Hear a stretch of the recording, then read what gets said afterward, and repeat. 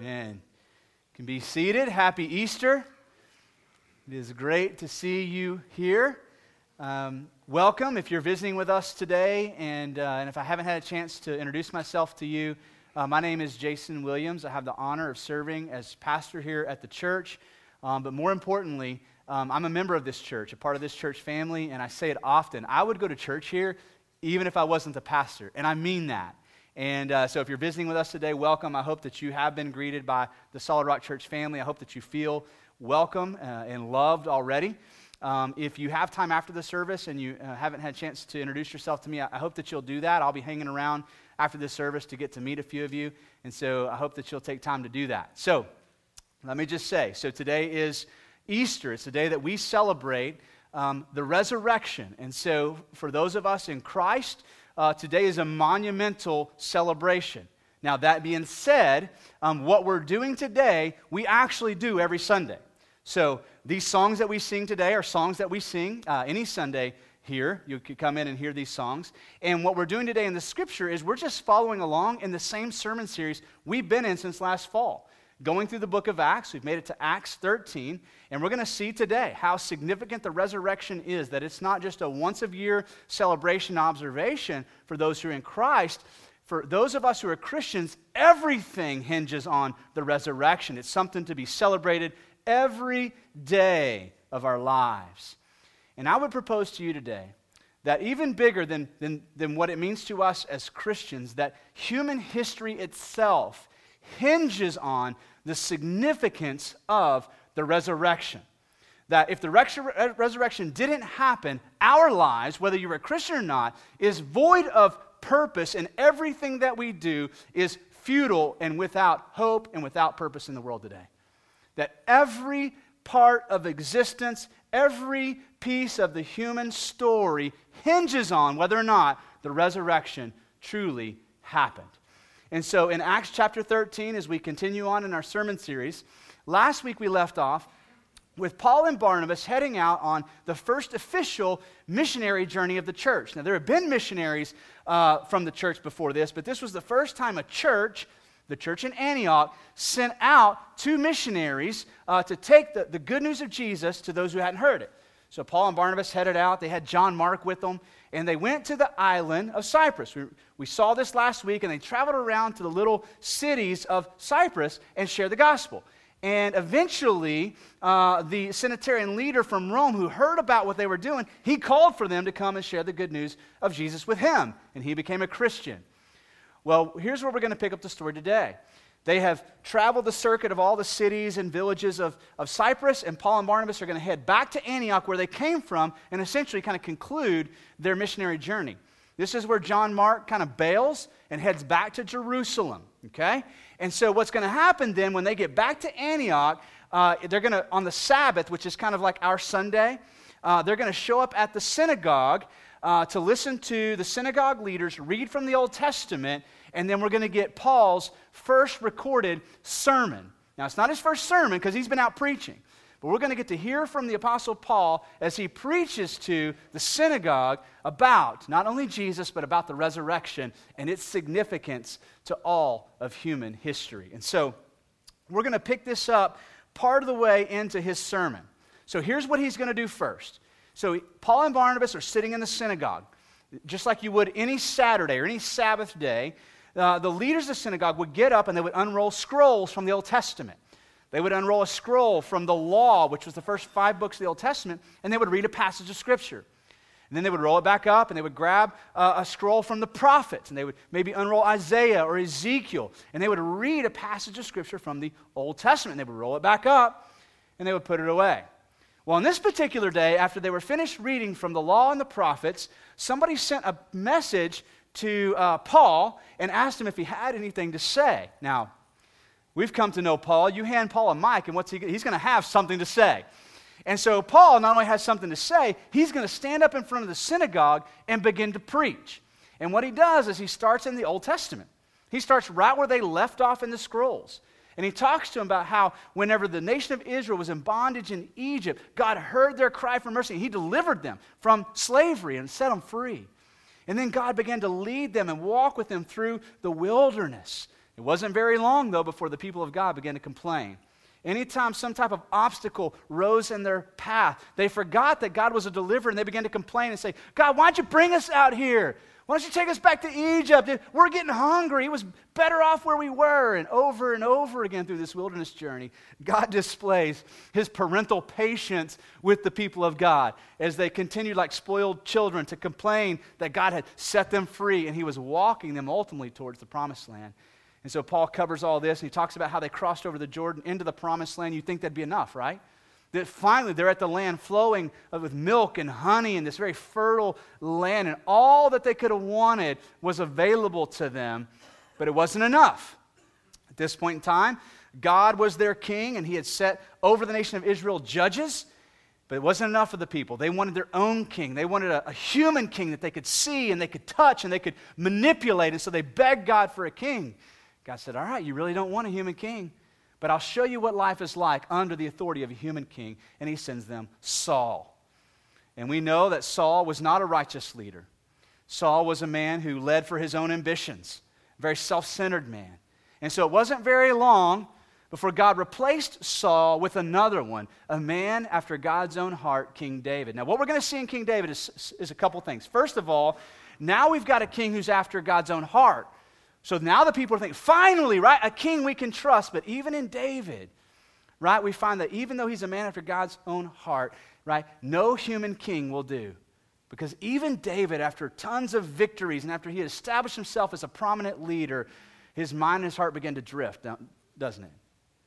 And he begins to have eyes for a woman who's not his wife. And he gets Bathsheba pregnant. And then he kills her husband to try to cover it up. And once again, God shows the nation of Israel, you do not want a human king. That throne is mine and mine alone. And so Paul lays all that out for them. This is where we're going to pick up his sermon in verse 22, where God removes Saul and replaces him with David.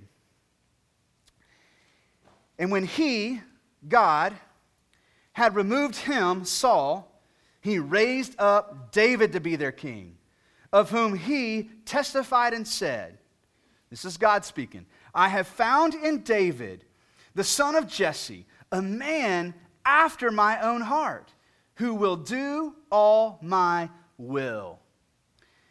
Verse 23, and of this man's offspring, God has brought to Israel a Savior, Jesus, who is promised. Now here's what we need to understand. So even though David was a man after God's own heart, he did not fit as a king.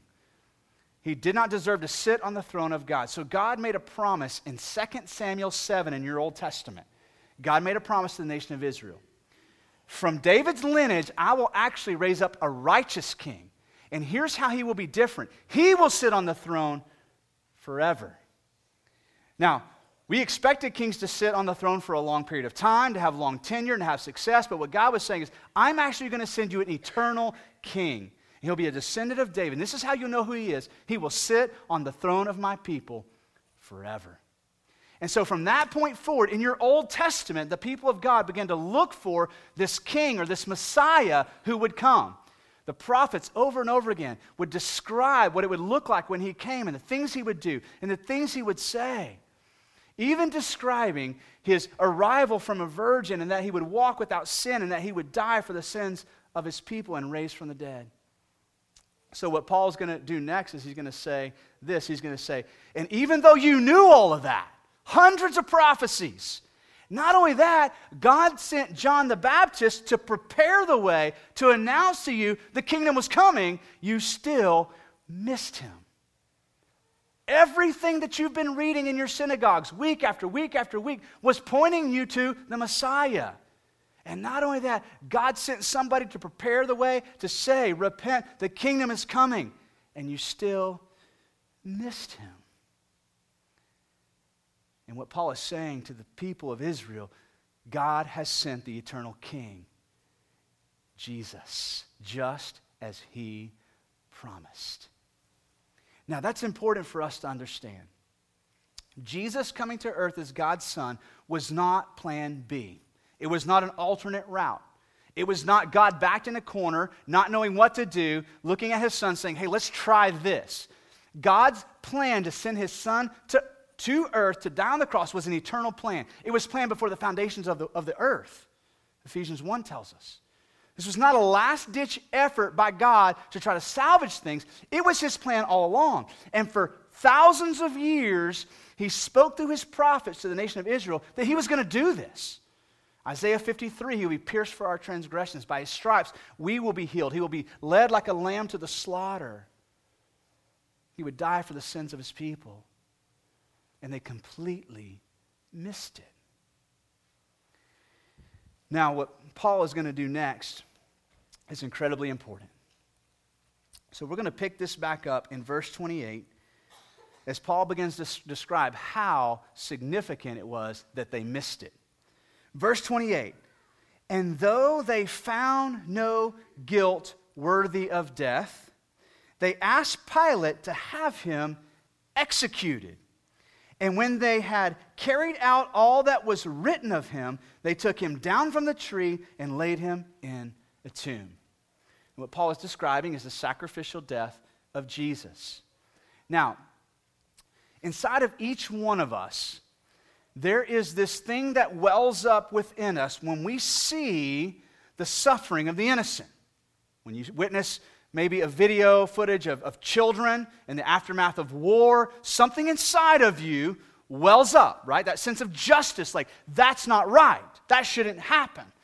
And if there's ever been an act of true injustice, it's God's innocent Son being executed.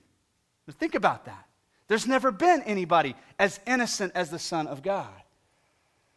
And so for you and I, if we were witnesses of what was happening on the cross, with the understanding of the significance of it, each one of us should stand to our feet and say, what? That's not right. He shouldn't be put to death. He didn't do anything wrong.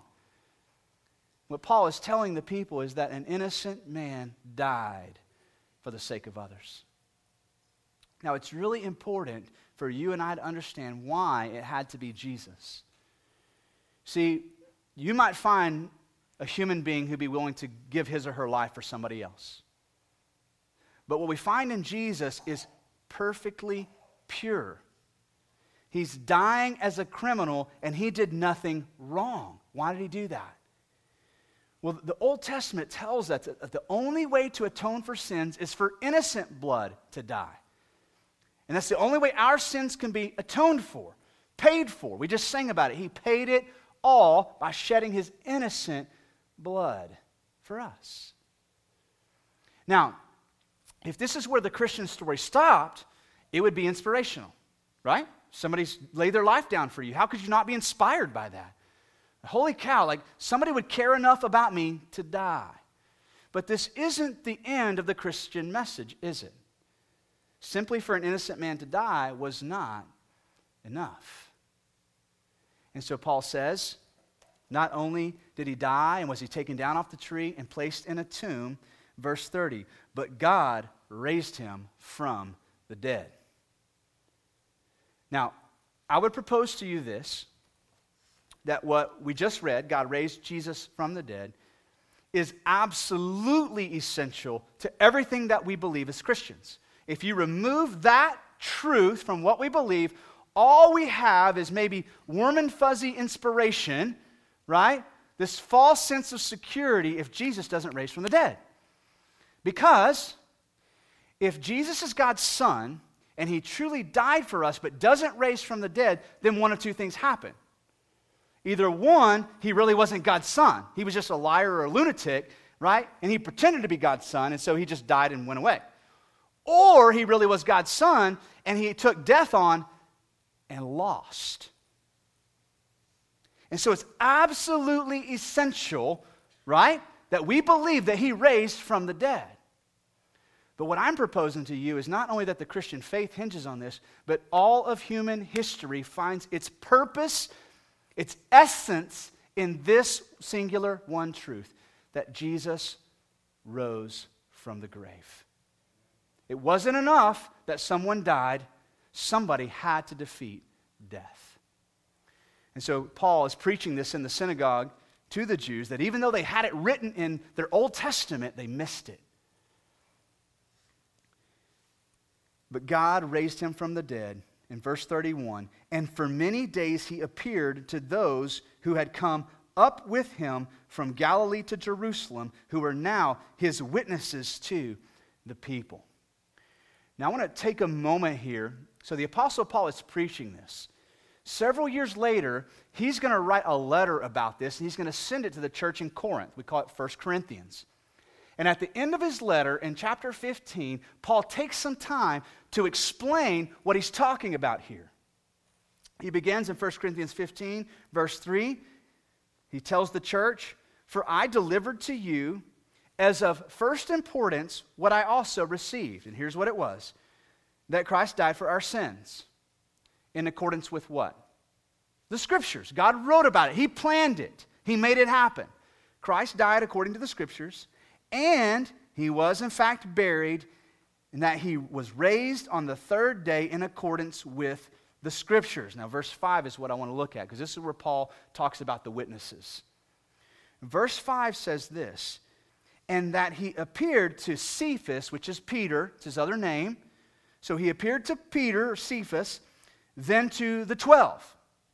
Now, if we stop right here, we might, in our minds, think, well, sure, but no big deal. These guys had staked everything on the fact that they thought Jesus was the Messiah. So surely, after they find an empty tomb, they're going to begin to make up stories, right? To save face. Because they're going to look a fool if this guy hasn't raised from the dead. And so you go, okay, yeah, he appeared to Peter. Of course, Peter's going to say, I saw him. Right? The 12, sure, they're going to say that, because what? They left their homes, they left their families, they left their careers to follow this guy, and either, right, they're fools, or Jesus really resurrected from the dead. Now, look at what we read next, though, in 1 Corinthians 15. Not only did he appear to the 12, then he appeared to more than 500 brothers at one time. Not 500 individual people, in 500 individual accounts, 500 people at the same place, eyewitnesses, most of whom are still alive, though some have fallen asleep. What is Paul saying? He's saying, go ask them.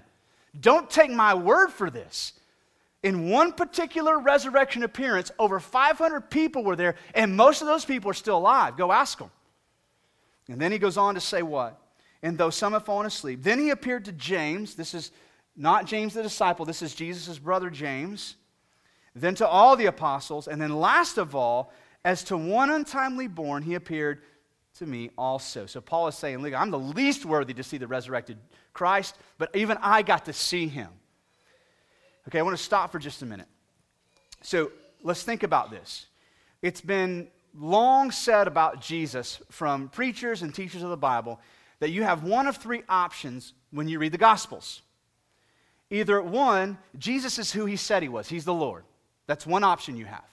A second option would be that he's a liar, that he's just a great con artist. He convinced these 12 guys to drop all their stuff. Judas was the only one who figured it out, and he bailed. Right? He's just a really good liar. Or the third option is that he's just loony, off his rocker, right? Just a madman. Now, you can say, okay, one of those three conclusions you must draw about Jesus. How about his witnesses? What do you say about them? Apply the same criteria to them.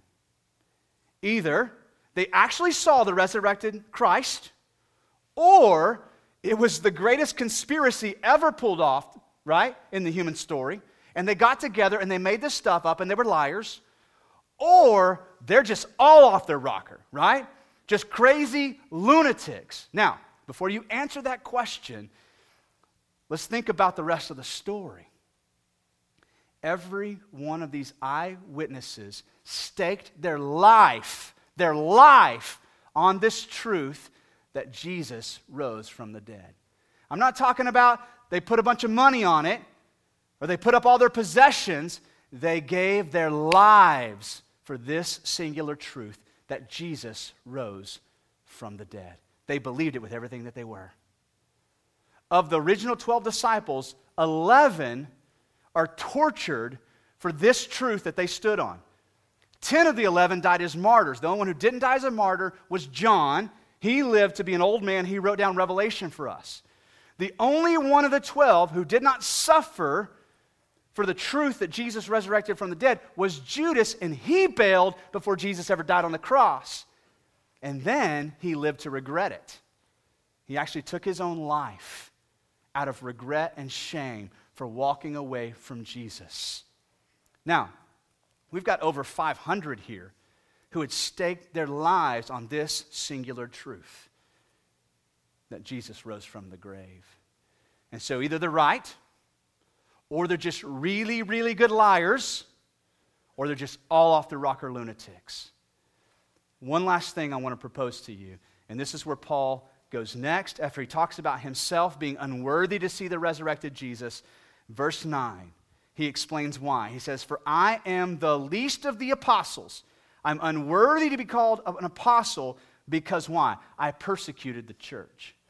And what Paul is saying is not only did the 12 see Jesus, minus Judas, and not only did the 500 see Jesus, not only did James, his earthly brother, see Jesus. I mean, if anybody knew that it was a fraud or a phony, James would have known, right? I mean, he knew what his brother looked like and sounded like. Paul is saying not only that, remember my story. We're in Acts 13, back up 5 chapters, and look and see what I was doing. I was leading the persecution against the church.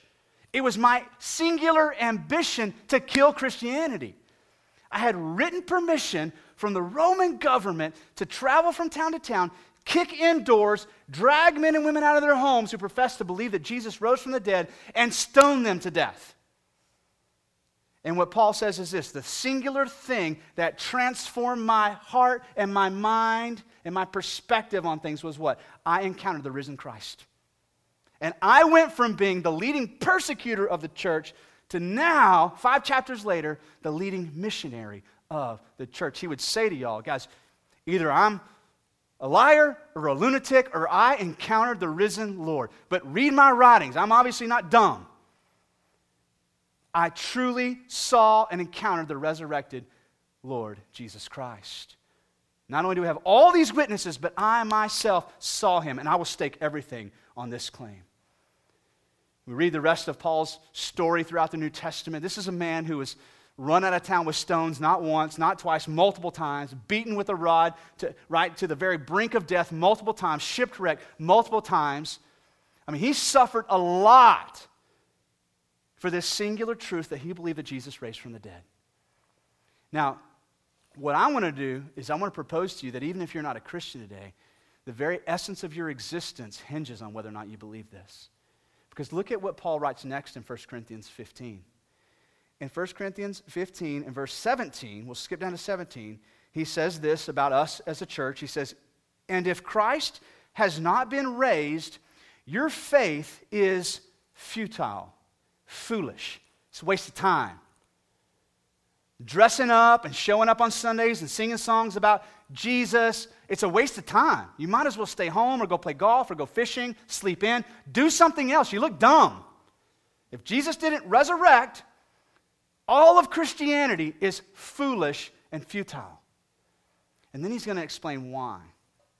Before we get into what he explains, I want to propose to you a couple things. So, right now I'm not just speaking to Christians, I'm speaking to everybody in the room. Okay? As human beings, when we read the stories of what God does in the Bible, you can find attempts in our human story where we've tried to compare ourselves to God in a number of different ways, right? So we think about the great movements of God, these great displays of his power, where he talks about moving mountains. Well, that sounds like a big deal if you're in a first century mindset. We figured out how to move mountains, haven't we? Just need enough machinery, enough dynamite. We can move mountains. No longer impressed by that, God. Right? We read about God who's a shelter from the storm, and we realize, you know what? We figured out how to build shelters from the storm. We'll call them storm shelters, cellars, right? If you grew up in West Texas, you know how to find shelter from the storm, and we got Doppler radar to let us know when it's coming, right? If you look at the nation of the United States of America, we built this false sense of security in the world. We used to rely and need a God to be our security against enemies, against wars, right? But as a nation, we've become quite complacent and proud, haven't we? This rattling of the swords with North Korea and Russia still seems like a farce. Like, there's no way we could be in danger. We figured out how to protect ourselves from the nations. And so in so many ways, we found within our own strength and ability, right, to put ourselves as God, to say, look, we can do this without you. But there are two things that as human beings, no matter how long God allows us to continue as we're continuing, two things we will never overcome in our own strength, our own ingenuity, and our own power. And Paul's about to present them to us. The first thing is this, is sin. Look at what he says. If Christ is not raised your faith is futile, and you are still in your sins. Now, every person in this room knows full well the struggle of trying to overcome your own sins. You may not call them sins, but you know the struggles. You know those things you've done or those things you said that afterwards you feel guilty about and you feel shame about. That's what happens when we violate God's law. We sin, and then we feel that shame and that guilt. That comes from somewhere, okay? Every human being, right, knows that struggle all too well. And we also know, most of us know the struggle of trying to overcome that sin in our own strength. A lot of people go to church today to try to overcome sin in their own strength. They think that if they sit in a church service and sing the songs about Jesus, maybe give money, dress up, people ask them how they're doing, they say fine, that at the end of the day, they'll go home and they'll sleep better. Right? So for some, just coming to church is a way to overcome your own sin, but we know what happens. When we're ushered into the presence of a holy God, our sin comes back to mind, and then what do? We make a commitment, don't we? You know what? I'm going to stop doing that. You know what? I'm going to stop treating people that way. I'm going to stop talking that way. I'm going to start doing this or that and this. And what do? We make commitments. Come on, let's be honest. And then what happens in a short amount of time? We begin to stumble and falter, don't we? No matter how strong our commitments, we continue that cycle of failure. You and I cannot overcome sin in our own strength, can we? You can't. You can work as hard as you can to try to be a better you, but you'll never overcome that sin issue that's on the inside. You can't touch it. At the end of the day, when your head hits your pillow, you're reminded daily that you can't overcome your own sin. Now, there's a second thing that Paul's going to present here. And whether you're a religious person or not, you're a Christian or not, unless you want to be put in the category of lunatics, you can't argue with it. And here's what Paul says next. Not only are you still in your sins, then those also who have fallen asleep in Christ have perished. He said, here's the other issue, death. You can't figure it out. There isn't a physician who has ever lived or who is ever going to live. There's not a medication, there's not a medical device that you can come up with that can overcome death. You put the best of the best next to a person who has just died, and you cannot bring the dead back to life. You can't. Sure, you can move mountains, right? Load up your machinery, you blow it up, you move it. You figured out how to defy gravity, you put a plane in the air. But you cannot overcome death. You can't do it, right? You'd have to be a lunatic, right, to say, I can overcome death on my own. Because human being after human being has proven this case. We can't. And so it wasn't enough simply for Jesus to die for us. He had to overcome something that we couldn't overcome on our own. And this is why Paul would say the resurrection is the most significant event of human history. And look at what he's going to say. Those who have fallen asleep, they've simply perished. They're gone. Never see them again. Bye-bye. Done. If in Christ we have hope in this life only, because that's all we're left with, right? If we can't hope in life after this life, all we have is right here. If that's the only hope we have, we are of all people most to be pitied. The world should feel sorry for us. If Jesus did not raise from death, we have nothing. If Jesus didn't raise from the dead, either one, he wasn't who he said he was, and we got no hope. He simply just perished, dissolved, went away. Or two, he was the Son of God, and then he couldn't conquer death. Death defeated him. Either way, if Jesus didn't raise from the dead, we are to be pitied because there is absolutely no hope beyond right now. And so this sets us up then as we come back to Acts chapter 13 to see what Paul is going to say next in his sermon. In verse 38, he says this, "Let it be known to you, therefore." So what Paul is about to do, he's about to make a public statement, and essentially what he's saying is, everybody who's listening to me is about to be accountable for what I'm about to say. You'll have no excuse before God to say, well, I didn't know that. He says, here, let it be known to you. Look at what he says. "Let it be known to you, therefore, brothers, that through this man," he's talking about Jesus, "forgiveness of sins is proclaimed to you." You've heard it. You're now accountable for that. You can't say to God, I didn't know. I didn't hear about this Jesus guy. I didn't know that I need to forgive. He's saying, no, you've heard it. You're accountable for it now. Look at what he says. "And by him, everyone who believes is freed." Now let's stop for a minute, because that word freed, depending on what translation you're reading from, will either say freed or justified. It's the same Greek word. So we're being set free from something by being justified. Now, we talked earlier about justice and how if we see innocent people suffering, something wells up within us, the sense of injustice that we just can't let go of. The reason that happens is because you were created in the image of God.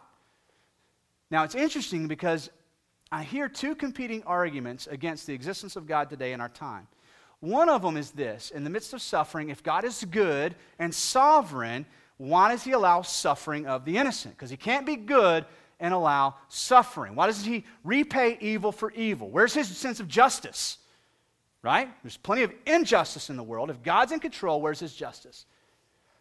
The second argument that I often hear actually comes from the same group of people who then would say that hell can't be real because if God is good and loving, he can't punish people. You feel the struggle there? Which one is it? Now, here's what we have to understand about how the Scriptures describe God to us. Right now, in the book of Romans, we're told that right now God is bearing with great patience the objects of his wrath. Meaning this: God is not letting one injustice slip by. Not mine, not yours, not some Middle Eastern leader who is killing people with gas right now. Not one injustice has slipped past the Lord. Right now, he's bearing with great patience towards us who deserve punishment and wrath. And the reality of hell is this, that God says, listen, I am a God of justice. I'm going to pour out wrath and punishment on those, who pour out evil. I'm going to. But here's what we have to understand. The cross was brutal on purpose. Why was the cross so brutal? Because in the cross, what God is doing, he's saying, I am pouring out my sense of justice, my wrath, but I'm not going to pour it out on you. I'm being patient with you. I'm going to pour it out on myself.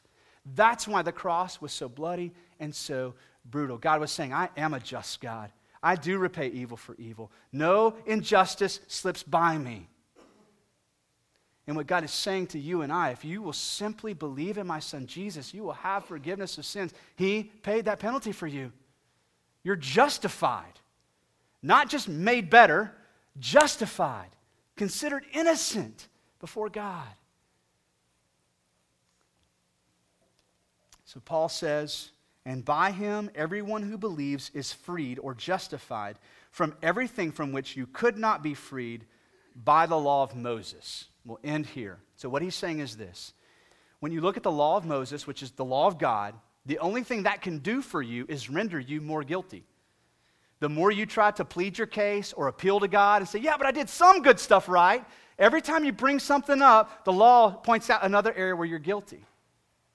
And so the law of God does nothing to set us free or justify us. If anything, it just keeps us perpetual cycle of showing us how guilty we are. Guilty, guilty. What that says to me is that by my own merit and my own strength, I am a murderer, I am an adulterer, I am a liar, I am a thief, I am a sinner. That's what the law says about me.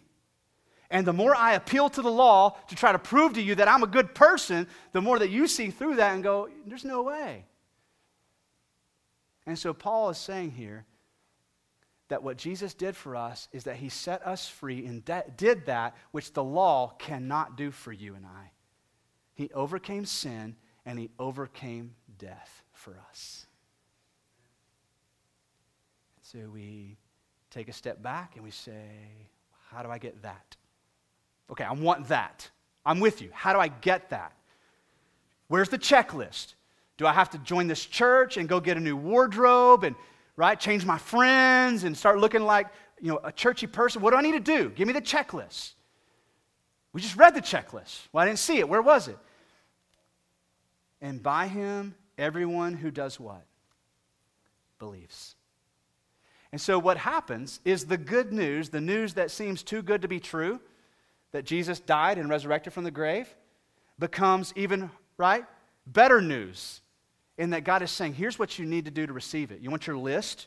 Here's the box you need to check. Believe. Believe. Believe. Paul tells us in Ephesians 2:8, we are saved by grace through faith, and this is not your own doing, it is the gift of God. So we don't even bring faith to the table. We get zero credit for our forgiveness of sins and for our salvation. God gets all the glory. There's no room for you and I to brag or to boast. It is simply the patience, the goodness, the mercy, and the kindness of God. If you're a Christian here today, you've tasted that. And every time you hear that good news again, you taste it more deeply. You know it more deeply. If you're here today and you're not a Christian, God has said to you, I want you. My arms are open wide. I love you. My love for you runs deep. My mercy for you is a vast well that you can't drink all of it. Bring more sin to the table, I'll bring more mercy to the table. Bring more rebellion to the table, I'll bring more patience to the table. There will come a time when my patience is done, and I will bring justice. I will venge, I will reckon all that has been made wrong, but right now I am bearing with great patience. Man, that's good news, isn't it? Holy cow. Case in point, if you could see a video reel of my life, one thing you would say, God is patient. I'm worse than the children of Israel complaining out in the wilderness. You would say, oh my gosh, God, really? You saved him? You love him? You're still going to let him in? And God would say, yeah, because I'm patient. I'm kind. And I'm merciful, and I am loving. So I want to end today by praying for us, and in just a minute, I'm going to invite the worship team to come back up. Before I do that, though, I want to share with you two hopes that I have, the two things I've been praying for about today. First of all, if you're here today and you're a Christian, my prayer for you is this. However excited you were about the resurrection when you walked in, I hope that the Holy Spirit has stirred that excitement some this morning, that you'll leave here more excited. However dependent you felt like you were on the mercy of God and the goodness of God, when you walked in, I hope you'll leave here more dependent, more excited, more moved by God's love for you, that which you already knew has become more and more precious and valuable to you. And if you're here today and you're not a Christian, my hope and my prayer for you today is that you would believe in the Lord Jesus Christ. You've got three options. Either he was a liar, he was a lunatic, or he truly is the Lord, the Son of God. And I want to pray now that if that's you, you would make that decision today. And as our worship team comes back up, our prayer partners are going to make their way to the back, and they're going to be standing by our prayer and counseling rooms. They're going to be wearing black t-shirts with a lanyard on today, and they're here to talk and to pray with you. And so if you're here today and you desire to become a Christian, to take that step of faith, I'm going to ask you to do something courageous. When we stand to sing, I'm going to ask you to step out and to make your way to one of our prayer partners and ask them to pray with you. Now, here's the thing. I get it. All eyes, everybody's going to be looking at me. What are they going to think about me? Hey, listen, in this moment, none of that matters. Right now, God has laid an invitation of mercy and forgiveness on the table, and he's saying, come meet me here. My arms are open wide. And so I'm going to pray that you'll make that decision today. Let's pray together and prepare to respond. God, we thank you for this great news. God, and from our human perspective, it's even too good to be true. God, why would you love us so deeply that you would send your Son to die for us? God, why would you care so much that you would put together an eternal plan that would give us salvation?